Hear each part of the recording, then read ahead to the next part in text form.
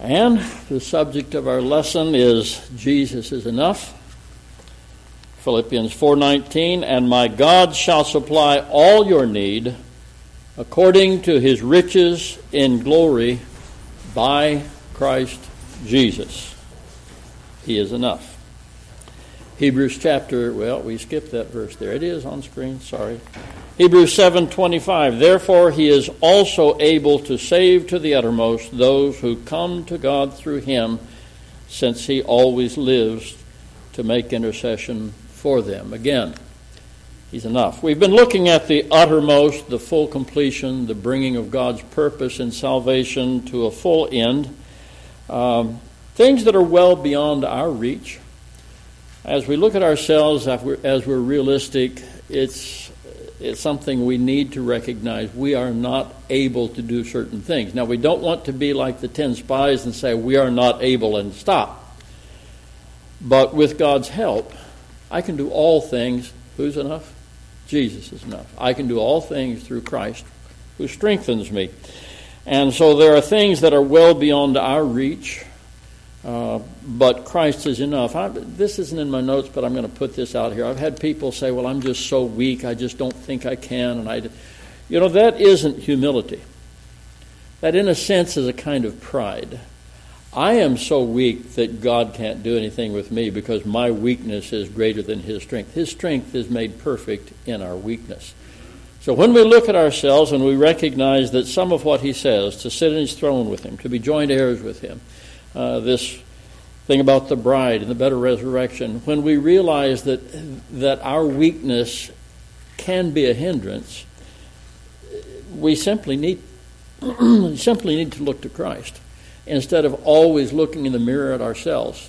Again, I'm going off my notes, so I may not finish my notes today, but I remember a period of time when it seemed like the Lord only let me see my own weakness, my own frailty, my own failure, and I tend to see my weakness. If I look back over my life, the things that stick out the most are the things when I didn't do this right, or the things when I didn't do that right. But that focus on self is a recipe for spiritual failure. But Christ Jesus is enough. Last week we finished looking at the better resurrection spoken of in Hebrews 11:35. Paul referred to it as, in Philippians 3:11, the ex-anastasine, or out-resurrection. So it is an out-resurrection from this life, from the dead, but also a separate company. It's an outtaking. When we begin to think about the bride, the Lamb's wife, which was the next thing we started on, we saw that in 2 Corinthians 11:2, Paul said, for I am jealous over you, or zealous with a godly zeal. I'll read it as it is in the translation. I'm jealous over you with a godly jealousy, for I've betrothed you to one husband, that I may present you as a chaste virgin to Christ. The concern that he had for them, there was no reason for him to speak of having a zeal and a very deep concern and an interest in seeing them move forward if there wasn't a possibility they might not move forward in this. And so he continued in verse 3 there, but I fear lest somehow as the serpent deceived Eve by his craftiness, so your minds may be corrupted from the simplicity that is in Christ. The word translated simplicity there speaks of singleness. And we understand, I think we understand, that when you are ready to commit your life in a relationship to another person, when you're intending to be married, there needs to be a singleness of focus, doesn't there? The decision that this is the person that I will live with for the rest of my life and I'll commit myself to. And he was concerned that they would be corrupted from that singleness of focus on the person of the Lord Jesus Christ. That corruption can be a looking to a man, a spiritual leader, a religious leader, more than to Christ, looking to self more than to Christ, or looking to the world and being drawn to the world instead of to Christ. But that passage, if I had no other passage, that passage alone would be enough to tell me that even though we have, by the new birth, been spiritually purified. The cleansing of that new birth. So that we're called chaste virgins spiritually. And having been betrothed to Christ as well, those things are not an assurance, a guarantee of our being in that company called the bride. Not a guarantee that betrothal will come to fruition. Otherwise, no cause for concern. That concern is expressed. And there are other passages that deal with this as well. Another key passage, though, that we didn't get to last week is concerning the bride is Revelation 19:7. Let us be glad and rejoice and give him glory. Why would we give him the glory? Because he's the one that brings this to pass, really. We submit, but he brings it to pass. Give him glory, for the marriage of the Lamb has come, and his wife has made herself ready. Last week we considered the fact that the imagery of the bride and the marriage of the Lamb are definitely figurative. That is, they're symbolic pictures selected by the Holy Spirit to present a literal spiritual truth, to speak of those who allow God to take them to the highest, to the uttermost extremes of his purpose, his plan for salvation. But there are other pictures. If you go to, and I'm not going to put these up on screen as far as the text themselves, but in 1 Corinthians 9:24 through 27, Paul compares this group of devoted believers, committed believers, compares them to disciplined athletes. You don't become an Olympic champion unless you exercise discipline in diet, exercise, sleep, distractions. There has to be a decision. My life needs to be disciplined. And then also you have to learn the rules. If you don't follow the rules, the referee is going to throw down the flag or whatever they do. You can tell I'm a football fan. They follow the rules and the patterns to keep themselves from being disqualified. So it's those who run life's race with the intention of obtaining the prize of God's best. It doesn't happen accidentally. There's a decision made.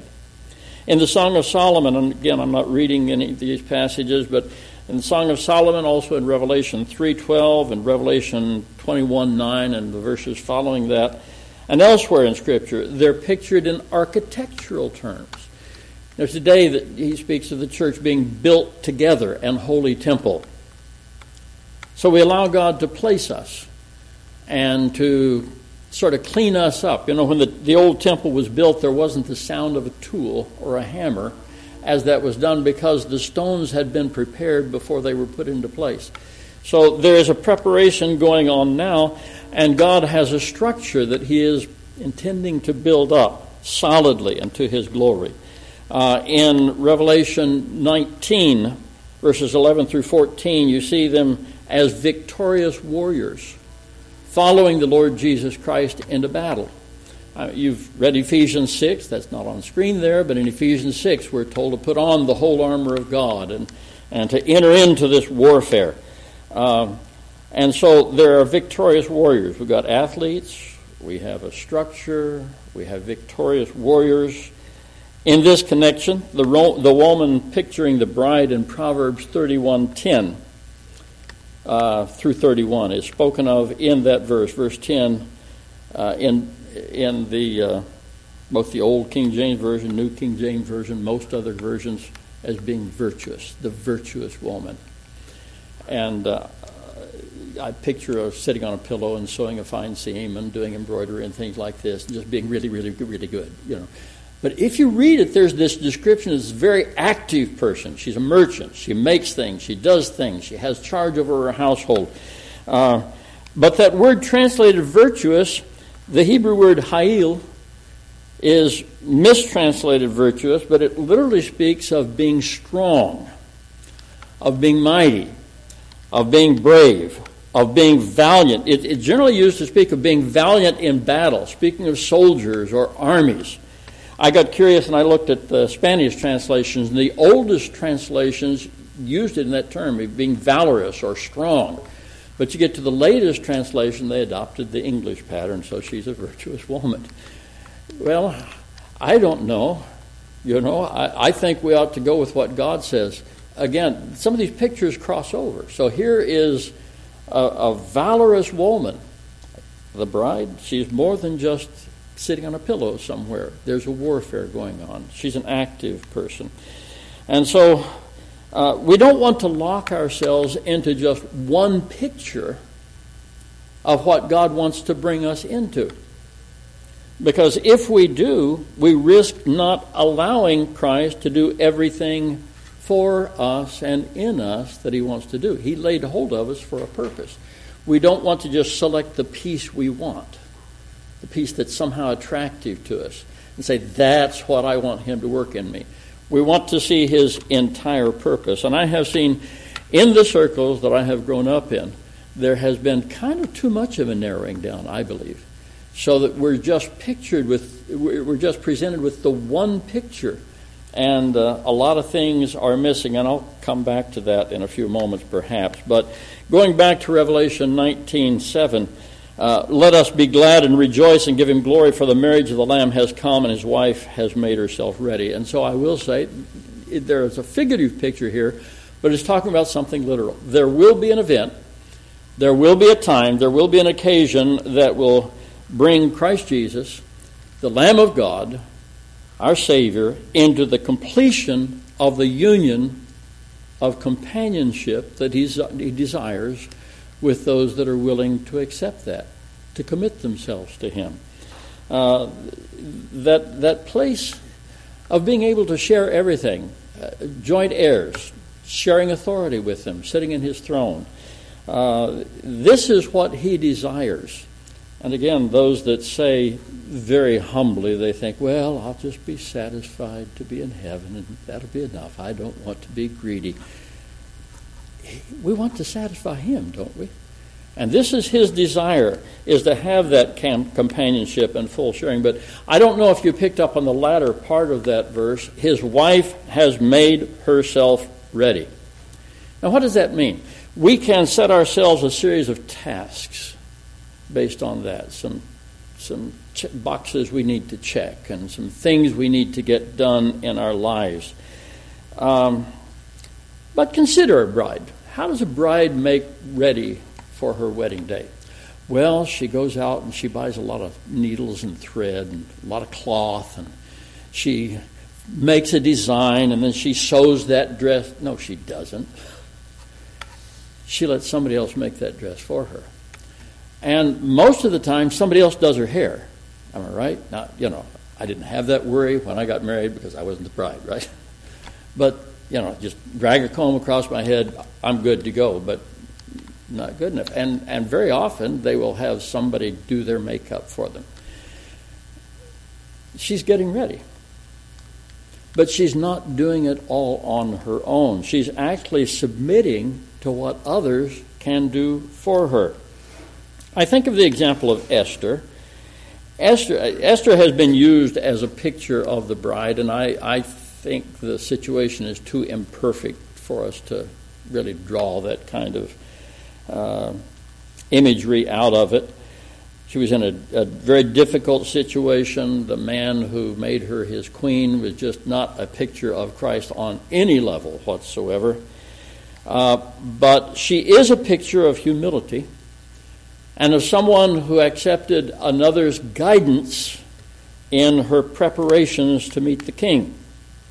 In Esther chapter 2, verse 15, the beginning of that verse, now when the turn came for Esther, the daughter of Abihail, the uncle of Mordecai, who had taken her as his daughter to go into the king, she requested nothing but what Haggai, the king's eunuch, the custodian of the women, advised. So there was one there that knew the king. There was one there that knew what would please the king.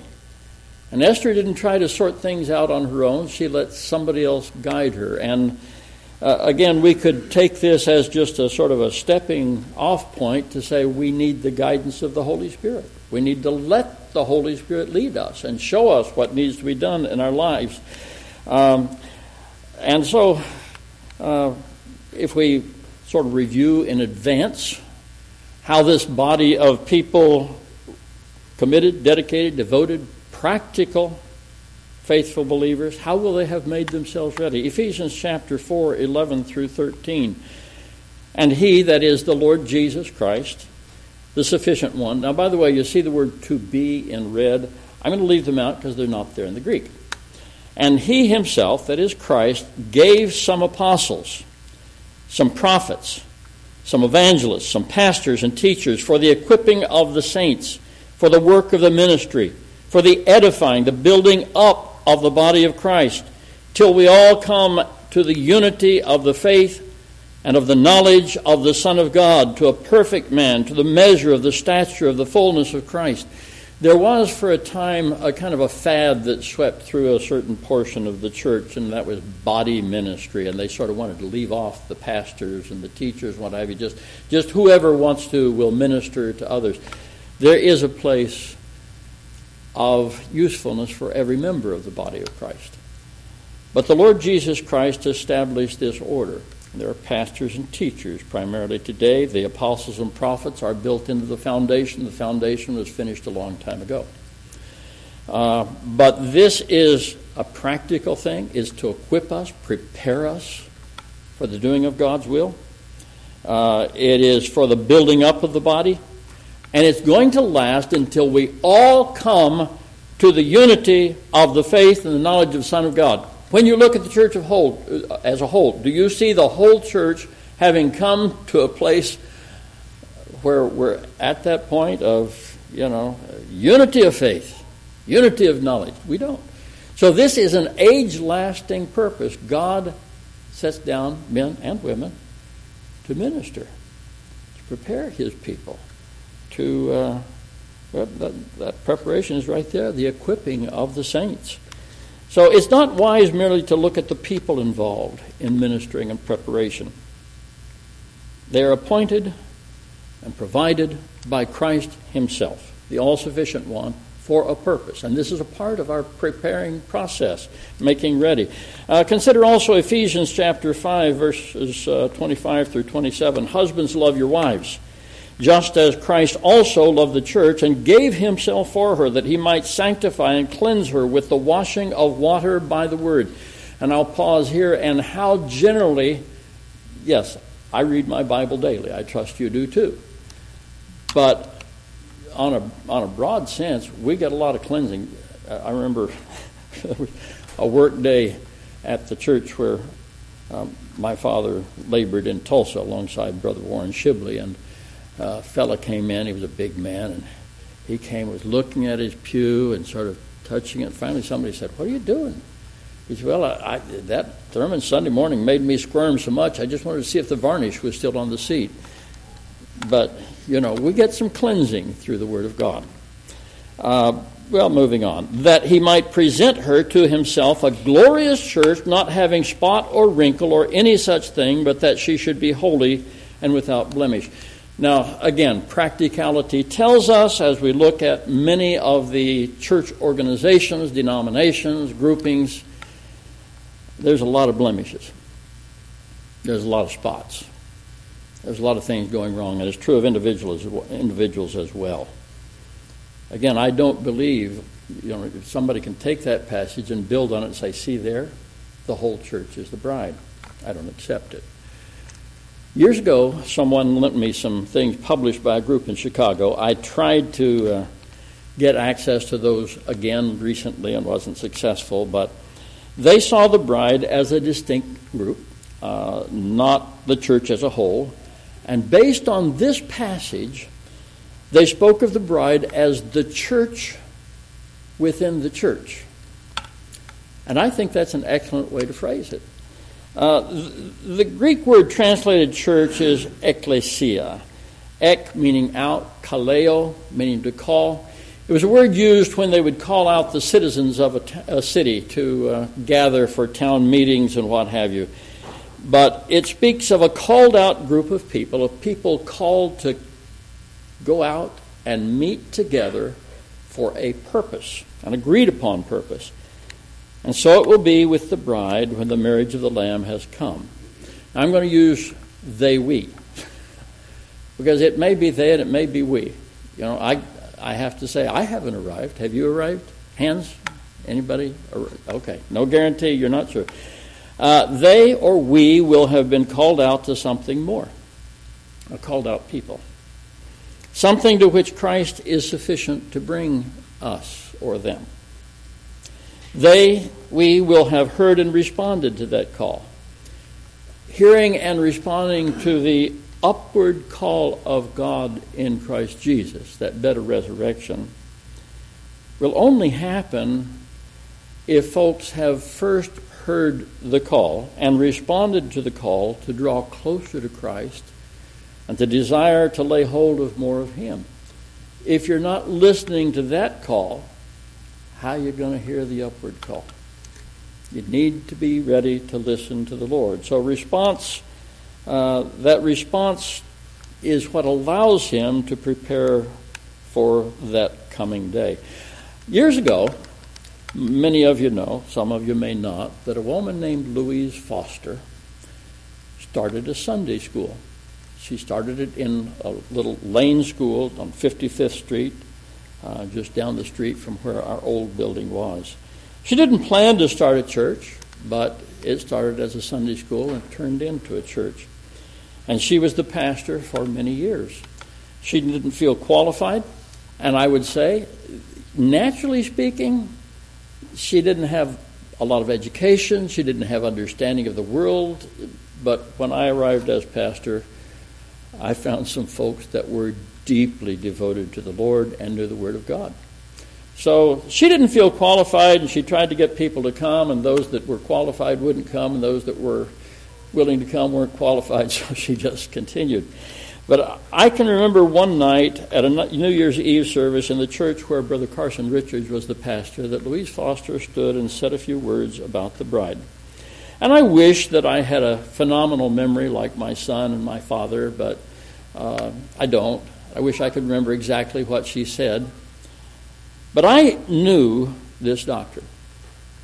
I knew the scriptures involved, and it was obvious to me this is Bible teaching. But it wasn't really mine.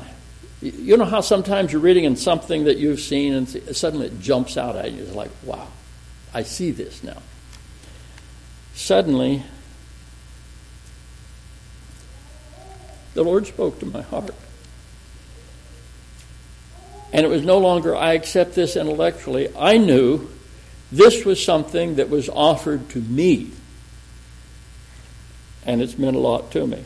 I felt a call from the Lord confirming that it was for me. And I have to say with Paul, not that I've already attained. Well, I got past that. Well, I don't know where I am. I'll get to it in a minute. Maybe I didn't get this verse in here. Not that I have already attained or am already perfected, but I press on. You know, I'm an old man now. I don't like to admit that. My body tells me and the mirror tells me. I'm an old man now. Don't imagine, young people, that you're going to come to a day when it's like, yeah, I've gotten there. If you do come to that day, you will know that your time is short. Paul said, as his time was short, henceforth there's laid up for me a crown of righteousness, which the Lord will give me at that day. But I haven't already attained. I'm not already perfected. I press on that I may lay hold of that for which Christ Jesus has laid hold of me. Brethren, I do not count myself to have apprehended, but by faith the Lord began to do a preparing work in my life. We could consider more of how this preparation work's accomplished, but instead I'm going to offer a reality check. Just understand there's a preparation that God wants to do. In Psalm 23, the latter part of that verse, it says, He leads me in paths of righteousness for His name's sake. And then in 1 John 1:5 it says, If we say that we have fellowship with Him and walk in darkness, we lie and do not practice the truth.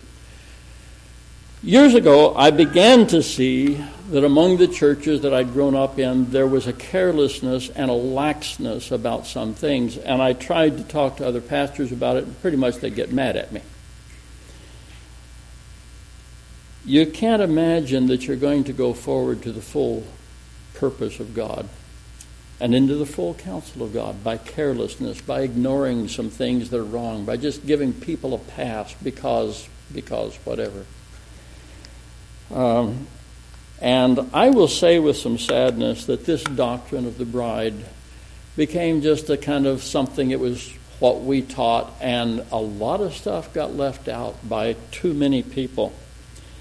I will say with sadness that there have been some who claim to have a desire for God's best, talked about the bride, maybe didn't talk about anything but the bride, claimed to believe that they were going to receive God's best, but their lives displayed something wrong.